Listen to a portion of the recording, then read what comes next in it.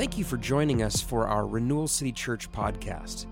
If you're looking for ways to get involved, join us on Sunday mornings at 10 a.m. at the Roxy Theater in Longview, or find us online at rcclongview.org. We hope you're blessed and that this message finds you well. I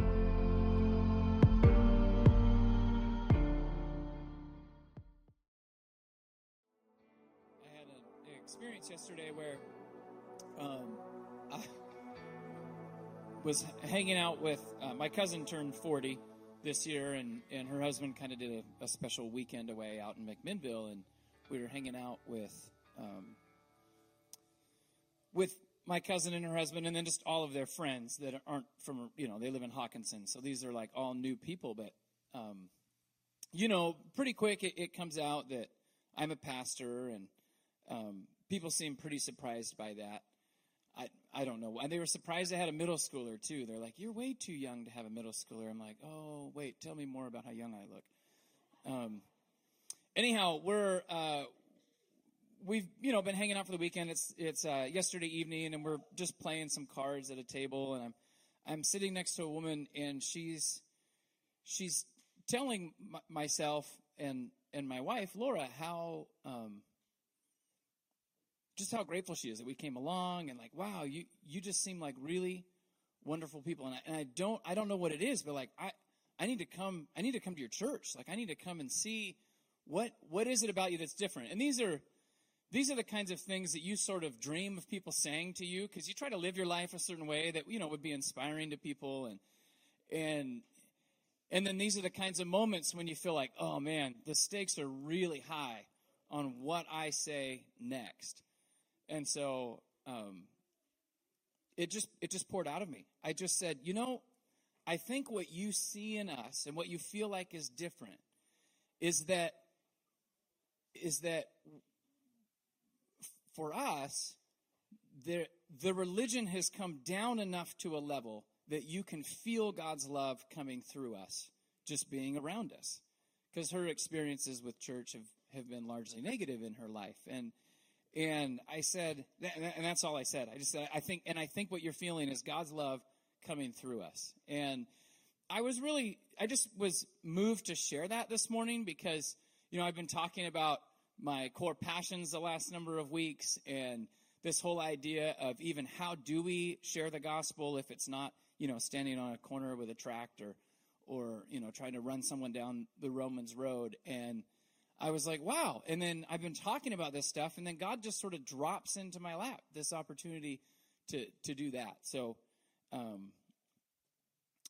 really believe that he's moving. I believe he's moving in our lives. I believe he's moving in our community. I believe that he wants his church to impact the people around us. And so I pray that you will have opportunities to say things like that this week, that people would ask you, man, what is going on? You're different. And you would be able to say, there's God's love coming through me, and what you're feeling is God's love moving through me. And I'll tell you what, God's love it's amazing. It will change your life forever. So anyhow, other things that will change your life forever are these announcements that we're about to share.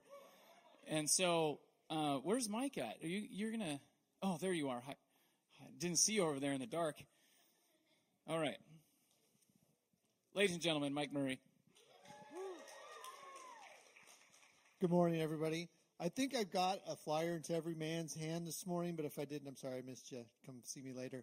But the good news is we're got a game night coming up on the 28th, so that's exciting. We're going to clear out the tables and chairs, put in some cornhole boards, have some food to eat. It's going to be an awesome evening. And then on the back of this form, we have some events that are going to be restarting this year, so that's exciting. The first one I want to talk to you about is March 10th. We're going to start meeting at the Pancake House at 6 a.m. in the morning. I say we, I mean generally some men from the church. I will not be there. I am not a morning person.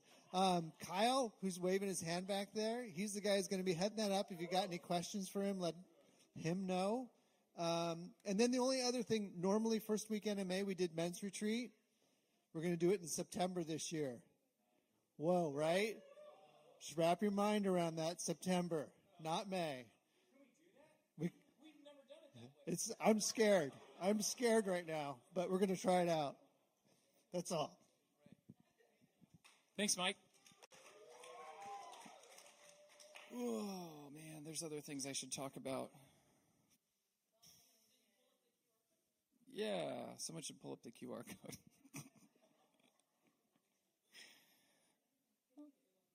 Please help yourself to coffee and pastries in the cafe. Oh, yeah, that's right. Hey, we're hiring. We've got 2 positions for the Roxy Theater. So part of our vision as a church for this building space is that it wouldn't just be used by us on Sunday mornings, but it was an effort in blessing our community with a beautiful space to meet, to gather, to host events. And, of course, the pandemic kind of shut a lot of that stuff down, but we've been getting going again, and the events have been happening, and it's just becoming a lot of work. And so we're ready to hire someone who would manage events and then work at events for us. There's a link in the newsletter to a job description for that, and we've never really done things this official before, but we're asking people to send in their resumes, and we're hoping to hire within the next couple weeks for that position. We also are looking for, we're calling it the Roxy Maintenance Technician. So in a building this size, as you can imagine, there's a lot of maintenance that happens. Bulbs burn out, and doors stick, and paint gets chipped, and faucets leak. And so if you're someone who has, kind of some handyman type inclinations, and you would be interested in just it's a very part-time, but we'd just pay you an hourly wage to run through the building once a week and check things out and make your little list. Maybe staff would be giving you a honey-do list, and you would come through and just work on that stuff. So we're hiring for that position as well. If you're interested in any of that, you can email our office email at renewalcity@gmail.com, and we will be processing interest in all of that there. We are also putting together a number of teams to try and cover different just needs that we have to get things done here at the church. We're calling these connection teams, and then there's a variety of types of connection teams. So not all teams are a part of the connection team. I don't know. Anyways, we have a belonging team that's overseeing welcoming. We've got a children's ministry team of just people who are there in a real support role to Susie. We've got a setup team that Betty Hayes is organizing for setting things up on Sundays. We have a technology team that's being organized by Tyler Salvig for trying to make sure that things work well, especially during our Sunday service. Today, the light app is not working, so maybe you've noticed lights turning off and on kind of randomly. That's because we're relying on technology. We've got a teaching team that we're organizing for just being more collaborative on sermon content and series content and kind of working together, having more voices in all of that.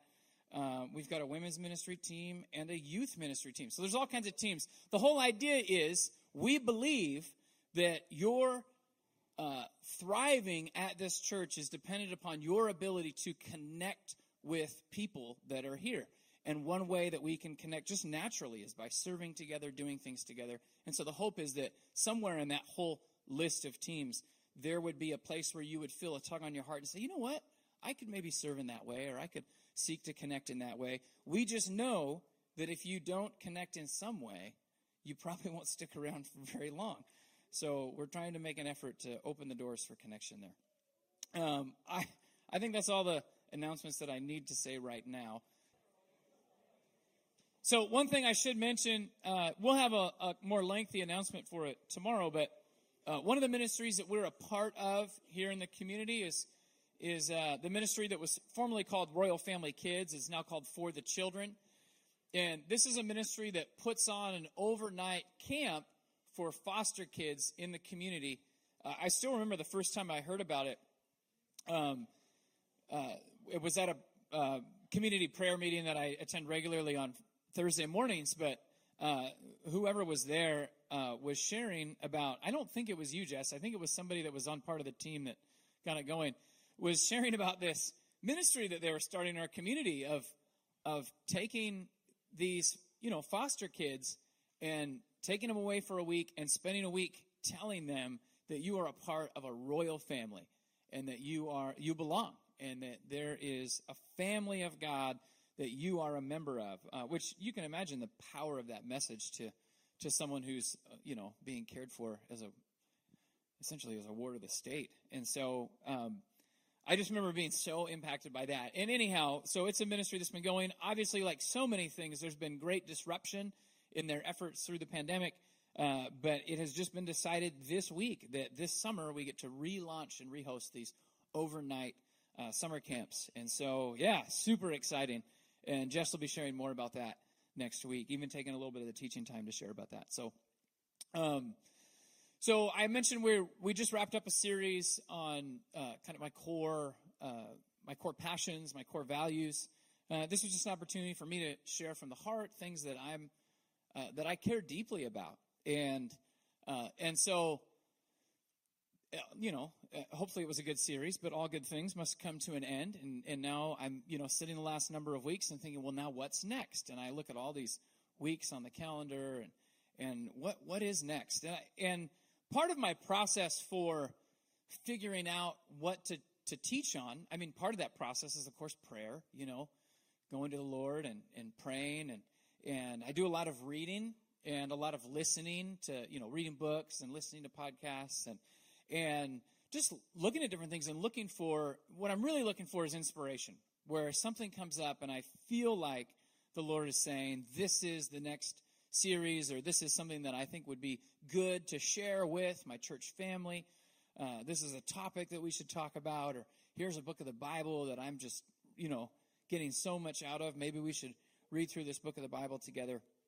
And so I've kind of been in that process for the last couple of weeks. I mentioned that we are building a teaching team, and part of the idea behind that is to just enrich our content with just more input and more voices and more people kind of being a part of that process, reading, praying, listening, looking for inspiration, and being able to bring things together in a collaborative environment for that. So if that sounds interesting to you, or you want to know more about that, you should grab your phone and put there on February 22nd. It's a Tuesday night. Mike Murray's going to have us over for dinner up at his house to talk about the teaching team. So throw that in your calendar on February 22nd, teaching team meeting at Mike's house. You could just say dinner at Mike's house, and then maybe you'll be like, what was that about? Well, I don't know. I guess I'll go to dinner and find out. One of the questions that is usually decided somewhere in that process of what are we going to talk about next is this going to be a series where we're going through a book of the Bible, or is this going to be a series that's more topical? Is this going to be a series where we just start maybe at the beginning of a book and we work our way all the way through it, and whatever comes up, we talk about it? Or is this going to be a series where we have chosen a theme that we think is important, and we go to the scriptures and handpick scriptures verse by verse to make sure they all say what we want them to say, and we ignore all the ones that don't? Just kidding.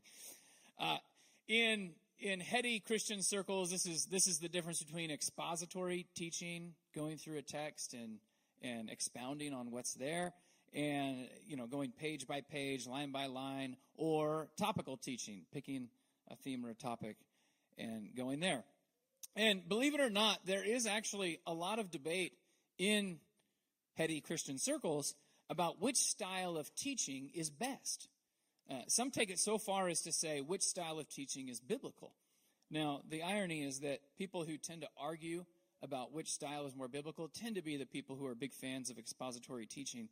But of course, to arrive at the opinion that expository teaching is the biblical way to teach, one has to lean on topical arguments. So think about that for a while. And honestly, it's like the argument of which bear is best, right? Like, I don't know. It all depends. It all depends on, who's slowest in your group. But at Renewal, we've always tried to have a balance between, using the two styles of teaching. Typically, I'll try to alternate, spend about half the year doing topical teachings and about half the year doing expository teaching. And really hoping that, you find balance in both worlds, that the pitfalls of each one will sort of be balanced out by the virtues of the other if you're spending time kind of in both camps. All this is to say that we're due for some expository teaching. That's the long way of saying that. So all that to say that I feel inspired to go back to the book of Judges and to spend some time there. We started the book of Judges last February, so it's been over a year. Can you believe that? And we worked our way through Judges until June. We got about 2/3 of the way through the book. And then we spent the summer looking at what we could learn from the first century church and maybe how they thought about certain doctrines differently than how we think about them. We spent the fall in a series. I wasn't here, but you spent the fall in a series on Jesus' words from that time that he said, "Learn from me, for my yoke is easy, my burden is light."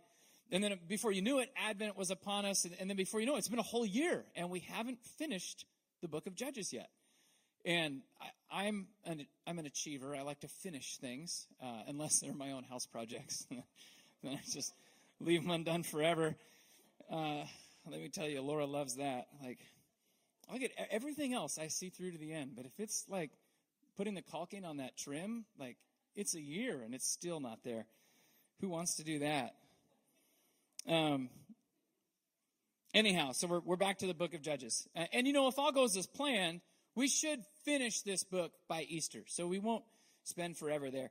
I mentioned, the benefits of going through a book is that we end up being challenged, not just by, what we intended to talk about, but we end up being challenged by what comes up as we're moving through, verse by verse or chapter by chapter. We end up being challenged by the fact that we don't get to choose what topics. We're the text gets to dictate to us, at least on some level, gets to say to us what it is that we're going to end up looking at in our time on Sunday. And, most of us who are gathering regularly on Sundays as Christians, we believe that there's something very holy about this book, about this Bible. We believe it's different than other ancient texts. We believe there's something different about Scriptures. Really, there's almost something mysterious about the idea that through these ancient writings that we believe God inspired and he preserved, through these ancient writings, God is still revealing himself to us. And something that was, first put and first written down, over 1,000 years ago can have fresh revelation for us today. I talk to people all the time, and myself, my relationship with God has been deeply impacted by what we feel God speaking to us through his word and what we read when we spend time in the word. I say it's kind of a mystery because I have spent tons of time reading the Bible and wishing I was reading something else too. I mean, it's not always this, mystical, amazing spiritual experience. But sometimes it is, and God reliably speaks to us through his word. It could be said in some ways that anytime we're doing an expository teaching series, that what we're giving ourselves an opportunity to submit ourselves to what the text says. It's an opportunity where we are allowing this inspired text to speak to us and have a voice of authority, even in how it might be organized, even in what sentence comes after the next sentence. I think one thing that's very popular in our society is the verse of the day, or kind of the catchphrase devotional life, where I just read the verse of the day. I've got a Bible app. It sends me a verse of the day every day, and that's my Bible reading. I read it, and that God can use that stuff. But there's something about submitting yourself to the larger structure of the story and really going through it that I think is important. And in going back to this series, in some ways, I'm feeling the pinch of that authority, or this idea that, hey, there's something higher than me that's kind of goading me into doing something that I don't necessarily want to do. These times that you're wrestling with what's in Scripture versus what is socially or culturally acceptable or what is expected. And I think many of us kind of sit in this place where we maybe feel torn at times. And it's like, well, at the end of the day, I'm going to live my life submitted to Scripture and my best understanding of what's there, even if I don't fully understand it. At the end of the day, that's an authority in my life. And I'm feeling that authority even in going back and doing this series, partly because I was kind of hoping to skip out on the end of this book, largely because it really doesn't end well. And if any of you are familiar with the book of Judges, you know it just doesn't end well. And it's been bad up to this point. I mean, I feel like we spent, I was pretty depressed by the time we got to summer. It was like, let's do something new, because this story is sad, a sad story. And I'm kind of a sucker for happy endings. I mean, I know that sometimes, like, the more artistic ending is the one that's not happy, but I just fill that ending up with cheese and make sure that everyone's okay at the end. And I would prefer that. I hate it when I have to think after a movie's over. I want to be done, but wait, did he or do you think? How do you think that worked out? I don't know. I wish they would have ended the movie right. The whole point of the book of Judges is to lay out this narrative of what happens. It's describing the people of God who go from these triumphant, obedient conquerors of the promised land to these completely apostate people who have fallen away from God. They're no longer worshiping him. They're worshiping other gods. And really the whole point of the book, and the irony in it, something that was lost on me until studying it this most recent time, was that the people of God end up being portrayed as even worse than the people who dwelled in the promised land before them. Sorry, if you're hearing that rumbling, we have huge rats here in the building. We've been trying to take care of it, but they make a lot of noise on Sundays sometimes. The rest of the week, they're really quiet. But so the book intentionally portrays the people of God as worse than the Canaanites that lived there before them. And for many of us that have some understanding of Old Testament history, like, we know the Canaanites were so bad that God told the Israelites to wipe them out. These were the worst of the worst. And then the book of Judges portrays the Israelites as even worse than these people. Now, when we're reading the book of Judges, we're reading it as history. Different parts of Scripture kind of fall under different literary genres. There's a lot of poetry, and there's prophecy, and then there's books like Judges that we read as history, meaning that we believe that the book of Judges is describing people who really lived and events that really happened. But the emphasis of biblical history is a little bit different than like American history. If you've ever taken a history class, we tend to emphasize the names and the dates and the sequence of events. Israelite history, the emphasis wasn't so much on names and dates and sequences of events, so much as it's on the lessons that are there to be learned by God's people by looking at the history of God's people. And the Bible is this story of God and humanity. It's this, I think the Bible Project people say it's a unified story that points to Jesus. And Judges is a part of that, a part of this unified story of God relating to his creation, and in particular, God relating to humanity, and then humanity relating to God. And when we read this history, we are meant to see what's happening there and think about our own lives and gain insight into who we are and who God is and who he's calling us to be. The real question about the book of Judges that we want to be asking when we start to read this and we're looking and we're walking through it together is, what is the book of Judges saying about humanity? Because it's not simply saying that these events happened to these people in this place in this time, but it's communicating to us universal, timeless truths about humanity. What's it saying about the people of God? And one of the things that it says is it constantly points out this tendency that humans have toward feeling justified in whatever they are doing. We could call it self-righteousness. And it's highlighting this historical record of how we are prone to self-justification. We are quite likely to feel super justified doing what we're doing, no matter what we are doing. We have this incredible ability to rationalize in our minds and be like, this is a good idea. This is all going to work out, even if it's not working out. We have a rental house that it was our first house that my wife and I bought back in 2004, and we've kind of ran it as a rental house for the last, we moved out in 2010, So, for the last 10 plus years, we've been renting it out to people. And we're between renters right now. And so there's always, this is kind of it's been going long enough. Now it's time the bathroom floor's got some water damage, and the flooring is just kind of this hodgepodge mix of, what's there. The house is built in the 20s. So what's been put there over the last 100 years is, and so I had a friend over, and he's telling me, we need to get out that layer of plywood and that layer of linoleum and that layer of particle board. We need to get down to the original floors. And I'm like, oh man, I don't know about that. That doesn't seem like it's going to work out at all. And I wasn't going to do it, but then he showed up, and we started tearing into it together. I mean, I never would have done it if I was there by myself, but we started tearing it together, and it actually, we got partway in, and we were like, oh, this is actually working out. This is working out pretty good.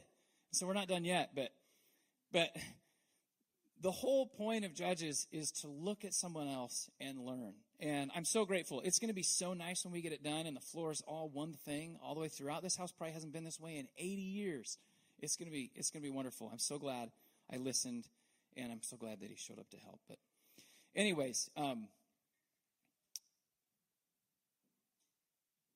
so the book of Judges talks about how we are prone to fall away from God, and at many times that proneness towards falling can lead God's people to a place where they actually end up being worse than those that they would see as far from God or as worse than us.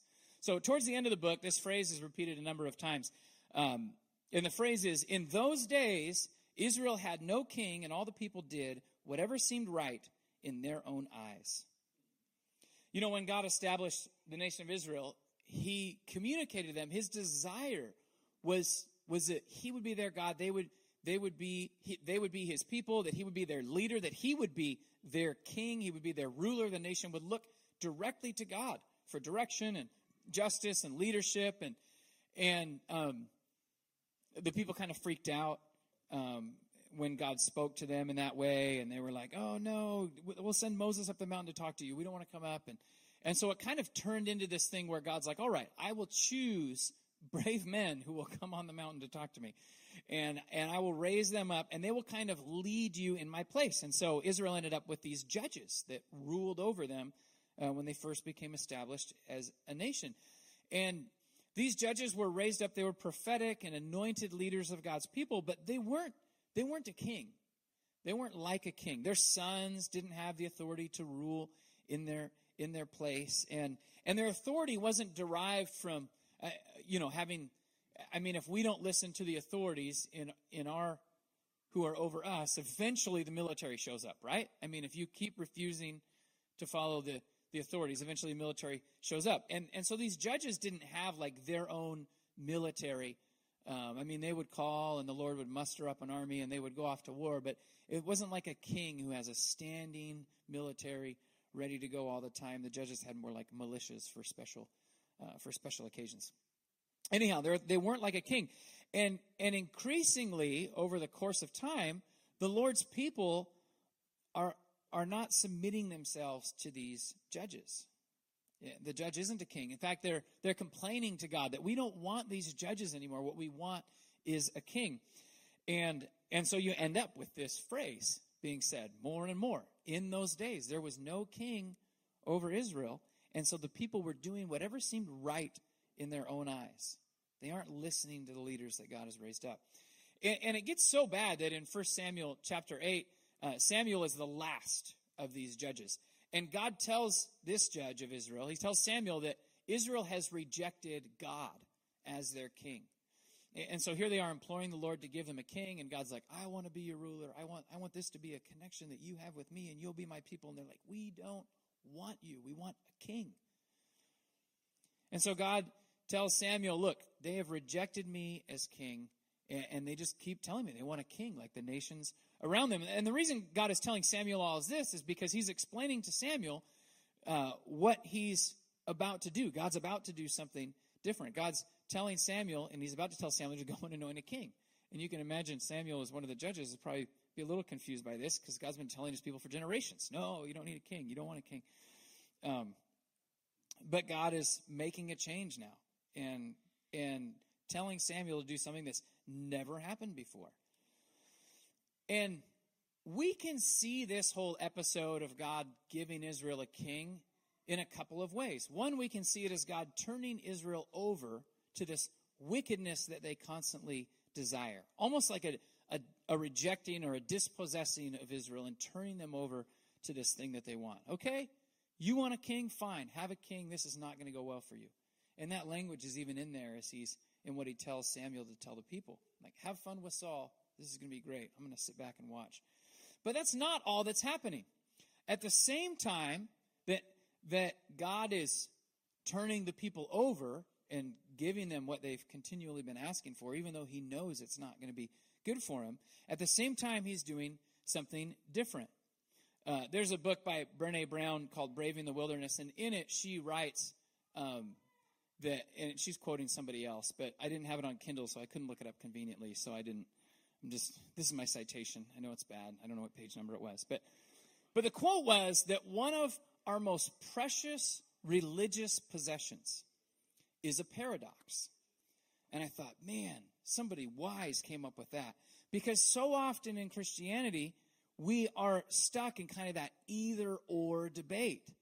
And so either God is turning the people over to themselves, or he's doing this other thing that he's doing. Because on the other hand, God is, at the same time that he's relenting and turning his people over to what they want, he is also setting up the ancestral line of the Messiah.